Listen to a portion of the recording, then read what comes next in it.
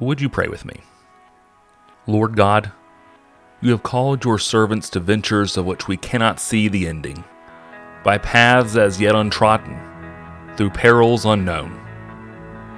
Give us faith to go out with good courage, not knowing where we go, but only that your hand is leading us and your love supporting us. Through Jesus Christ our Lord. Amen.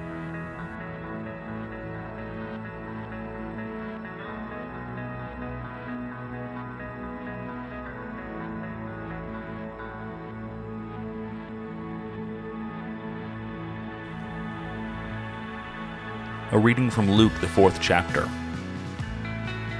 Then Jesus began to say to them, "Today this scripture has been fulfilled in your hearing." All spoke well of him, and were amazed at the gracious words that came from his mouth. They said, "Is this not Joseph's son?" He said to them, "Doubtless you will quote to me this proverb, 'Doctor, cure yourself.' And you will say, 'Do here also in your hometown the things we have heard you did at Capernaum.' And he said, 'Truly I tell you, no prophet is accepted in the prophet's hometown. But the truth is, there were many widows in Israel in the time of Elijah, when the heaven was shut up 3 years and 6 months, and there was a severe famine over all the land. Yet Elijah was sent to none of them except to a widow of Zarephath in Sidon. There were also many lepers in Israel in the time of the prophet Elisha, and none of them was cleansed except Naaman the Syrian.' When they heard this, all in the synagogue were filled with rage. They got up, drove him out of the town, and led him to the brow of the hill on which their town was built, so that they might hurl him off the cliff. But he passed through the midst of them and went on his way."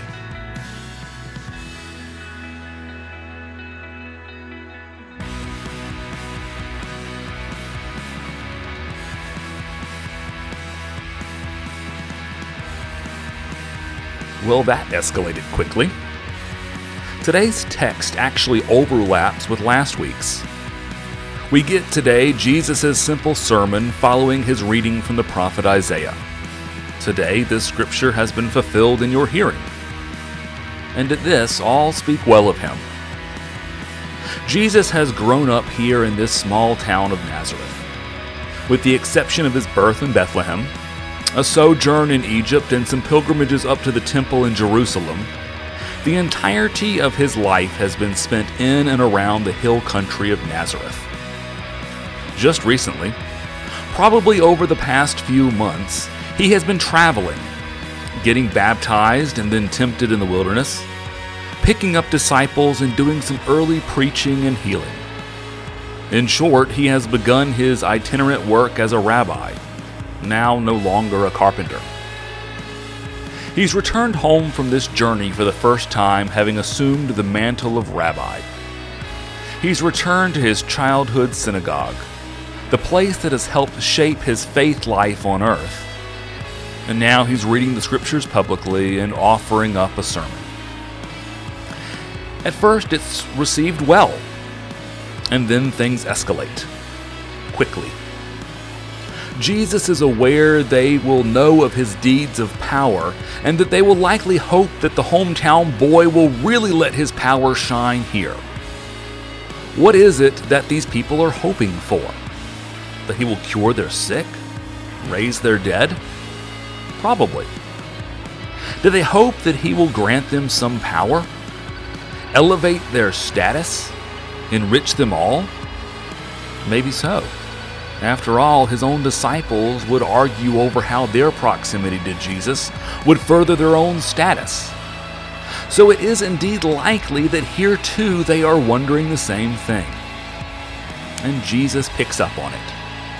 He holds up something of a mirror to them, showing them who they truly are. Know thyself.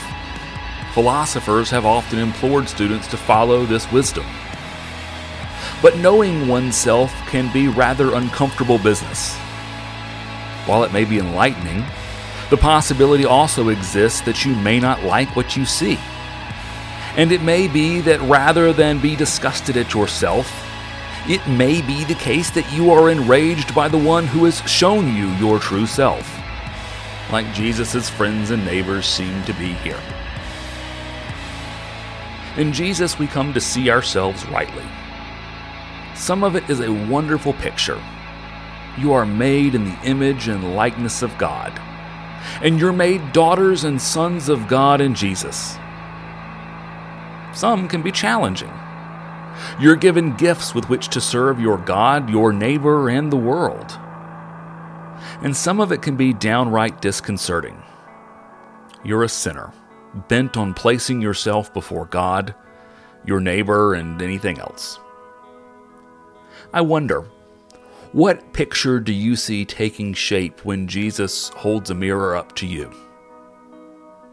What does that picture begin to do to you? Is there hope or joy? Is there anger and frustration? And if so, with who? May you know this day that Jesus shows you your truest self in both His Word and His sacraments. May you wrestle with what you see this day, taking in all the joy and hope, all the challenge and frustration, to live life ever more fully as a disciple in the presence of God and your neighbors.